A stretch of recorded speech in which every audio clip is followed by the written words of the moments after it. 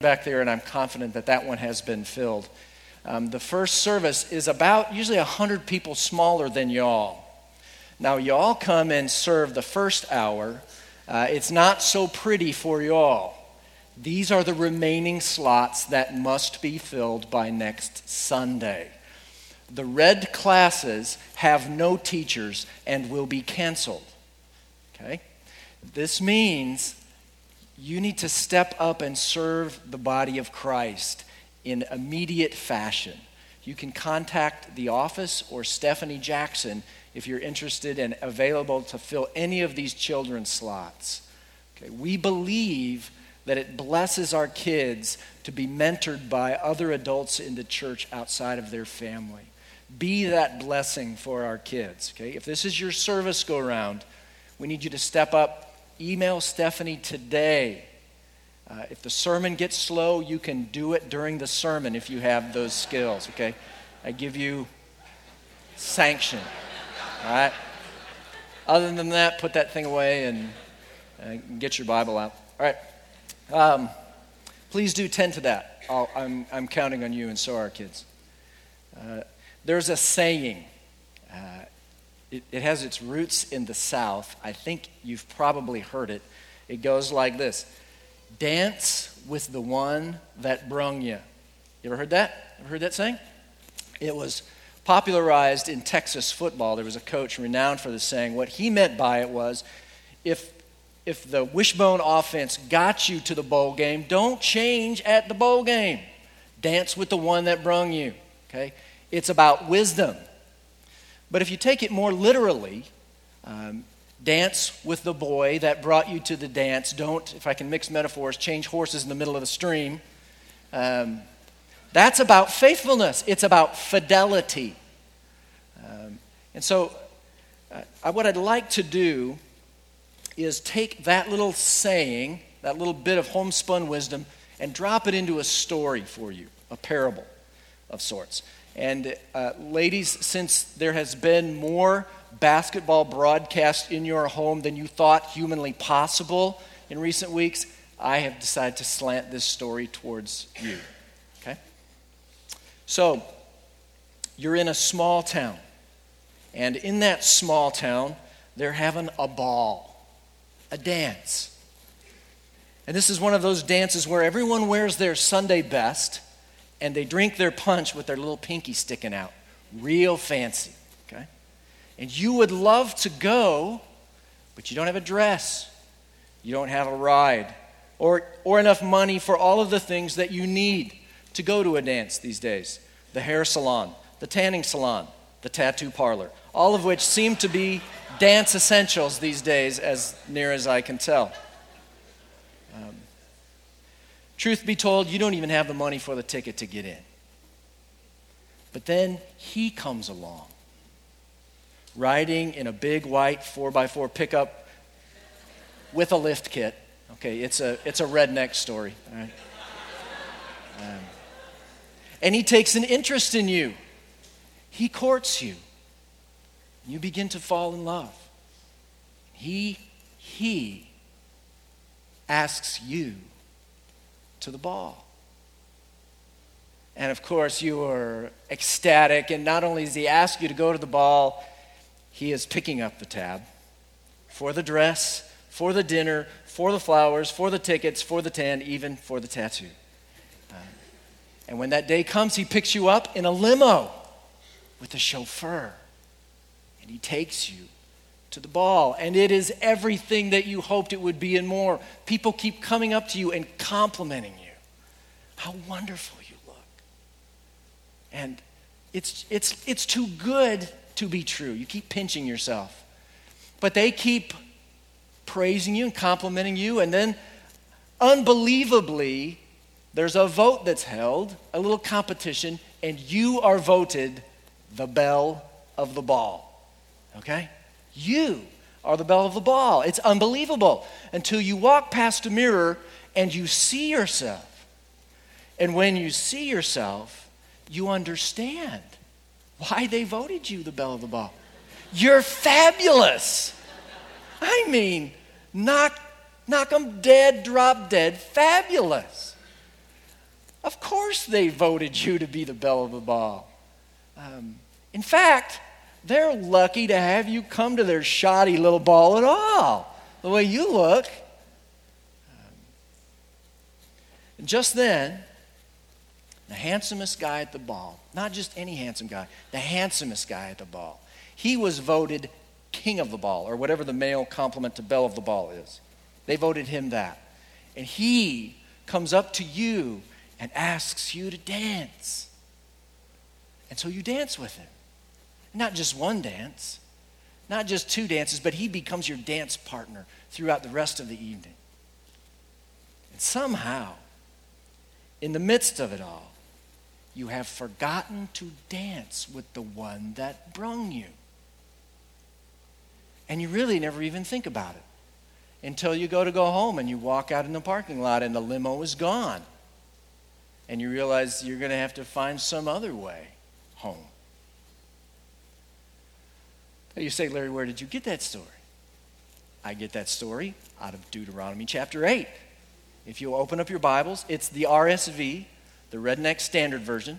If you'll open up your Bibles to Deuteronomy chapter 8, we find ourselves with God's people invited to the promised land by none other than God himself. And they are on the verge of entering that promised land, and Moses is preparing them with how they are to conduct themselves in this land, how they live the life of their dreams in the place of their dreams. And we find in the first verse of Deuteronomy 8 a theme that is very familiar to us. The whole commandment that I command you, Moses says, this day you shall be careful to do, so that you may live and multiply and go in and possess the land that the Lord swore to give to your fathers. For the umpteenth time already in Deuteronomy, Moses is saying, look, obedience is the deal in the land. If you want to live the life God has for you, obey him. Okay? And of course, that's not one of those commands that's just for times gone by. It is for God's people in every situation, in every setting, including our own. We need to be really careful to do all that God asks of us. That's how we show our love for him. That's how we live in the place where he most happily blesses us, is by our obedience. So our annual focus this year at North Wake is on growing in our obedience to God. We want to be, at the end of this year, a more obedient people than we were at the beginning. That's why across the bottom of every one of these slides up here, you see that little slogan, loving obedience to a loving God. That's what we're about this year. So let me ask you, how is your obedience? How is your obedience to God? You struggling at points? You ever wonder why it's so hard to obey God? There are a lot of factors, but in our passage today, Moses is going to say that central to a life of obedience is that you must remember not to forget the one that brung you. Okay. And you see it in the very next few verses. In verse 2, you shall remember the whole way that the Lord your God has led you these 40 years in the wilderness, that he might humble you, testing you to know what was in your heart, whether you would keep his commandments or not. And he humbled you and let you hunger and fed you with manna, which you did not know, nor did your fathers know, that he might make you know that man does not live by bread alone, but man lives by every word that comes from the mouth of God. Your clothing did not wear out on you, and your foot did not swell these 40 years. So as the people of Israel stand at the door of the ball that is the promised land, Moses urges them to look back and remember the one who brought them there. Through 40 hard years in the wilderness, God has brought them to the doorway of the land and the life of their dreams. And it's been a hard 40 years, okay? It was a journey that was supposed to last a little less than 2 weeks. Because of their disobedience and their waywardness, it took 40 years 40 years of journeying through terrain that looks something like that. Okay. And all of their parents died in that land, save two. It was a time of hardship, to be sure, but Moses is reminding them God was with you every step of that journey. He was at work in you all along the way. He says, remember the whole way that the Lord your God has led you these 40 years in the wilderness. Remember how he has led you. Remember that he did these, he allowed these things to happen to humble you and to test you, to see if you would obey him. And they often would fail. The test was to prove and draw out their obedience, not so much to inform God of things that he did not know. He knows our hearts. He knows them fully. They were to remember how he led them. They were to remember how he let them hunger. He let them get to the end of their own resources. And he let them then provide for them. He provided for them fully in amazing ways in this time of hardship. They would learn as a result of that man does not live by bread alone, but by every word that comes from the mouth of God. God wields hardship in our lives for our good, where we get to the end of ourselves and we turn towards him. We learn that we need even more than bread to eat. We need the words of God to live by. It's interesting, when Satan tempted Jesus, you remember that story, took Jesus out in the desert, not for 40 years, but for 40 days. He tempted him while Jesus fasted. It's in Matthew 4, and it says, Jesus was led up by the Spirit into the wilderness to be tempted by the devil. And after fasting 40 days and 40 nights, he was hungry, one of the great understatements of the Bible. And the tempter came and said to him, if you are the Son of God, command these stones to become loaves of bread. And Jesus answered, it is written, and he quotes Deuteronomy 8. Man shall not live by bread alone, but by every word that comes from the mouth of God.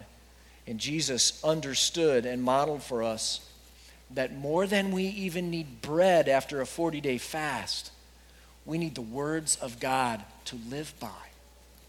That's life for us.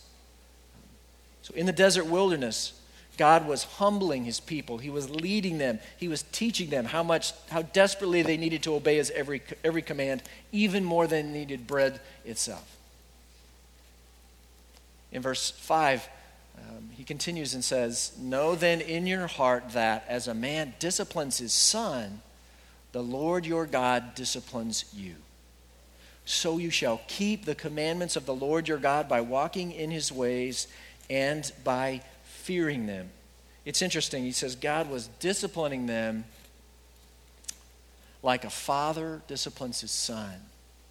He argues from the Father back to God.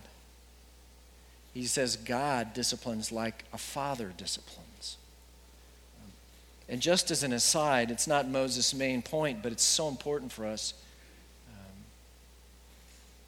How we see and how our kids see their earthly fathers discipline them is intended to teach them about God.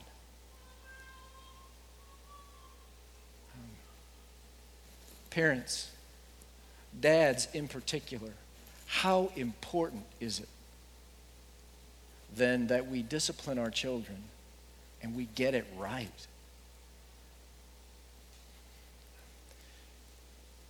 See, if you don't discipline at all, or if you do it badly, in anger or frustration or rashly or unjustly or inconsistently, then God is twisted up in the eyes of your little ones. And he becomes less than what he is. That's their heavenly Father who disciplines them in love for their good.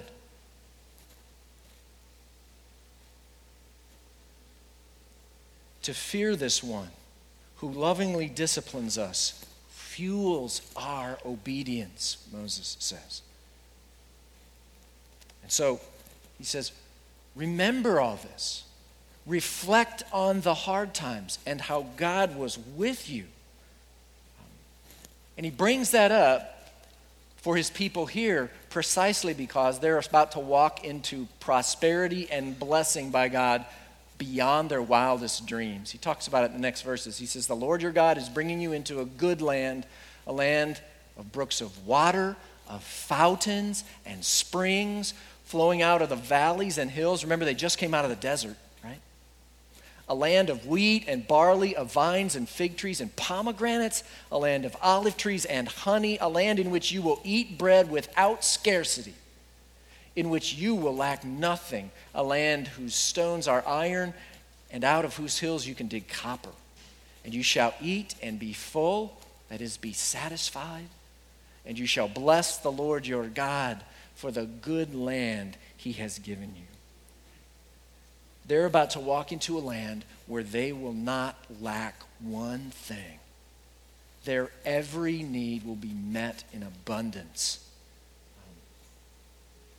They will eat and they'll be satisfied. And he says the right response to all of this, in verse 10, to this grace that's been lavished on them will be to bless the Lord their God for the good land that he has given them.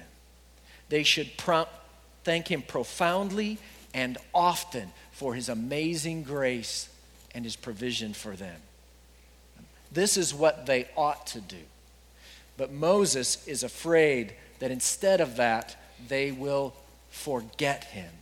They will forget the one who brung them. Okay?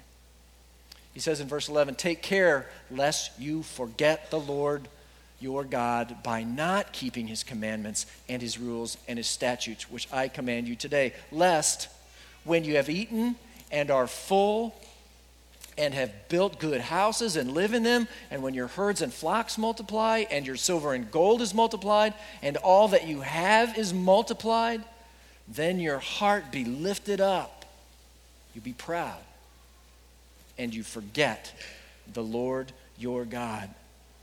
Moses says to disobey God is to have forgotten God.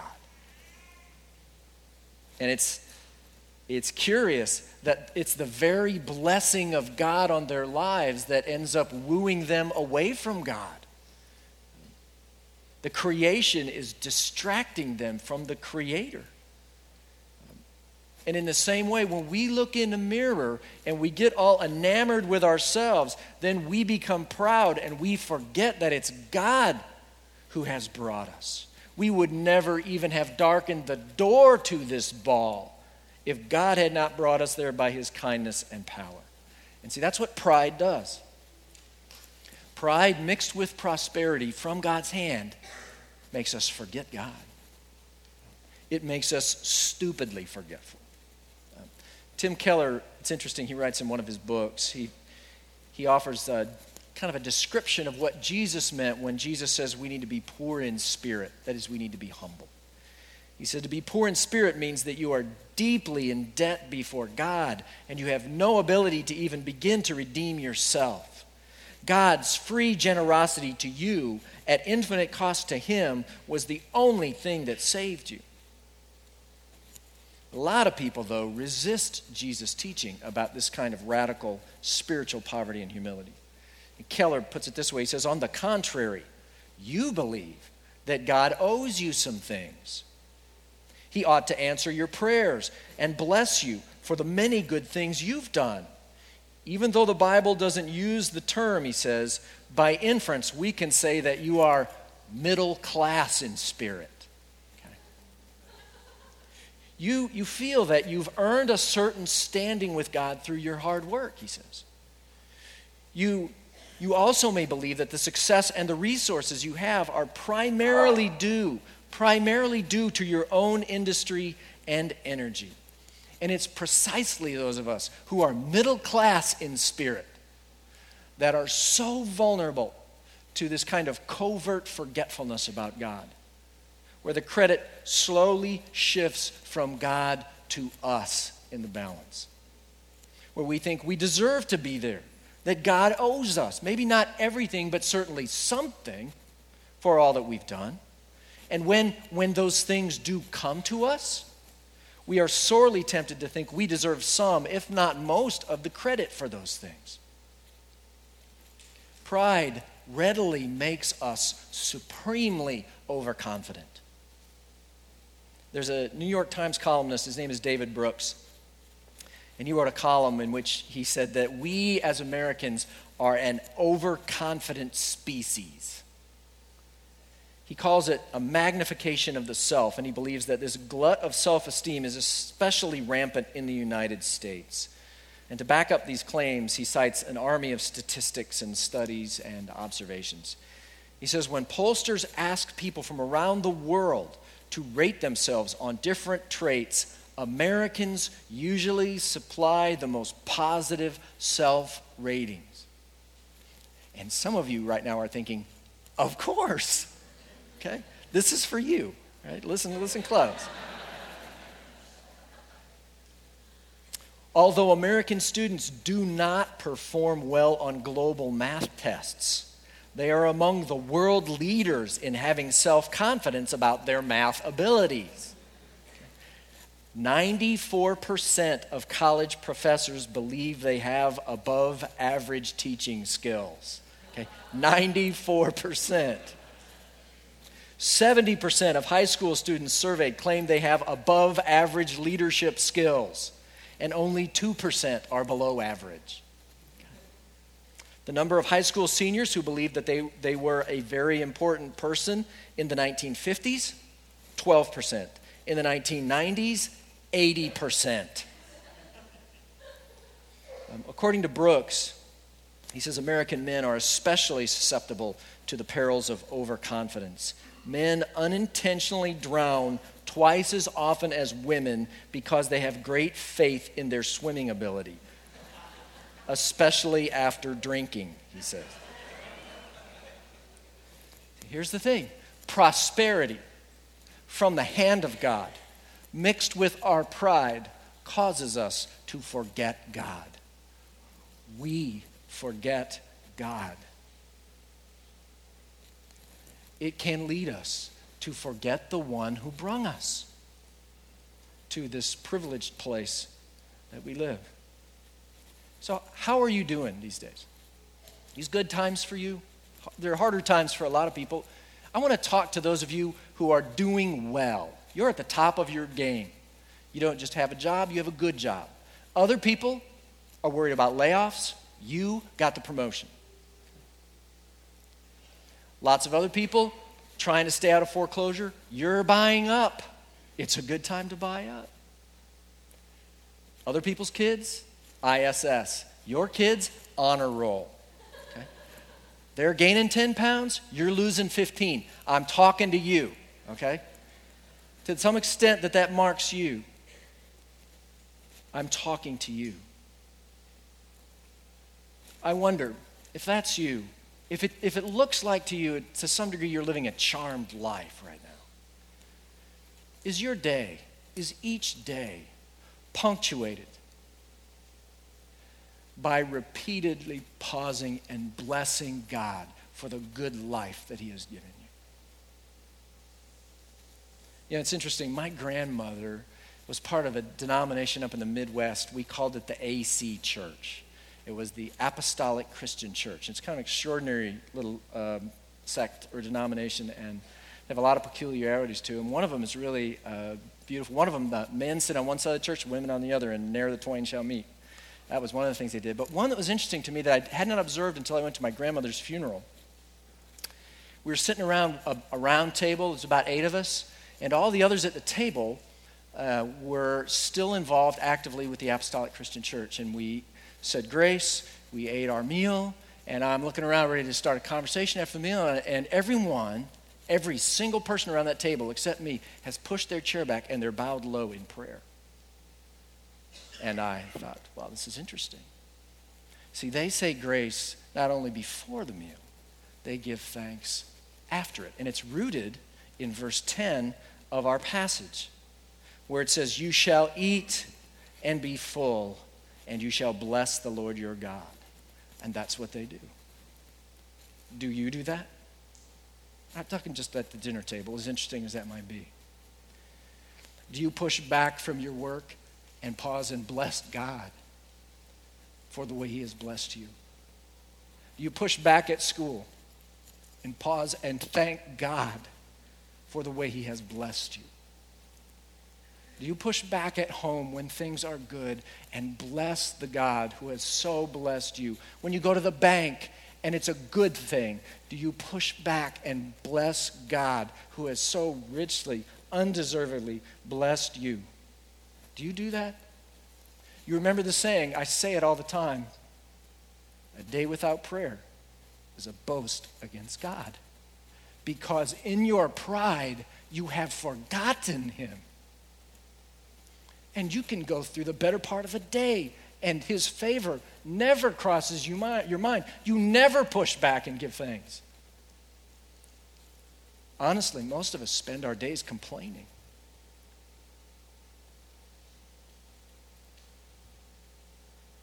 When you are doing well, Moses says, beware, because your pride mixed with the prosperity of God may cause you to forget him, the one who brought you to this place. Moses says, when you are doing well, your heart may be lifted up. You may become proud, and you forget the Lord your God who brought you out of the land of Egypt, out of the house of slavery, who led you through the great and terrifying wilderness with its fiery serpents and scorpions and thirsty ground where there was no water, who brought you water out of the flinty rock, who fed you in the wilderness with manna that your fathers did not know, that he might humble you and test you to do good to you in the end. Moses says, don't forget the God who rescued you, who led you, who provided for you, even in the hardest of times, who humbled you and tested you. All of this, and I love the way it's said here, to do good to you in the end. All of that hardship for them, 40 years of suffering in that desert. Moses says, all for your good in the end. Some of you have suffered a long time. All your hardship in this season of suffering that you still may be in. All, God says, for your good in the end. To humble you and to test you. Moses says, beware, lest you say in your heart, my power and the might of my hand have gotten me this wealth. You shall remember the Lord your God, for it is he who gives you the power to get wealth, that he may confirm his covenant that he swore to your fathers, as it is this day. Moses warns us strongly, beware, take great care. Remember, don't forget that it's God is the one who has blessed you. He is the one who has brung you to this place. He has given you the power to make wealth, all the successes that you have. Hosea capsulizes what we're talking about today in one of the most penetrating X-ray kind of statements in all of the Old Testament, I think. Hosea 13, God is speaking, and he says, I cared for you in the desert, in the land of burning heat. And when I fed them, they were satisfied. And when they were satisfied, they became proud. And then they forgot me.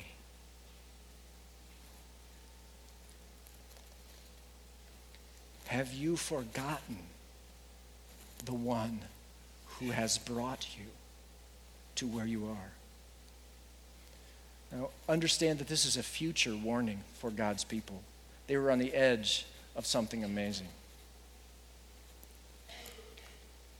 And it's a future warning for many of you. God is going to bless many of you tremendously in the future. The question is, will you remember then when your day comes and you're the sought-after speaker, you're the MVP, you're the salesman of the year, you're the belle of the ball, Will you remember that it's all by his grace? Will you push back, and pause and bless the Lord for the good that he has done to you? See, if you don't dance with the one that brung you, then you need to know that he will not suffer that offense from you. There will be consequences, and Moses closes out our passage with those. He says, if you forget the Lord your God, go after other gods and serve them and worship them, I solemnly warn you today that you shall surely perish. Like the nations that the Lord makes to perish before you, so shall you perish, because you would not obey the voice of the Lord your God. Forgetting God fuels our pride and makes our hearts vulnerable to lesser lovers, to idols in our hearts. Beware. Be very careful to remember the God who has rescued you and who has led you and who has blessed you. It's not very often. In fact, I have never gotten to close a sermon by quoting a country western song. Today I'd like to do that. It goes like this. You got to dance with the one that brought you. Stay with the one that wants you. The one who's going to love you when all the others go home. Don't let the green grass fool you. Don't let the moon get to you. Dance with the one that brought you, and you can't go wrong. Okay. Let's pray.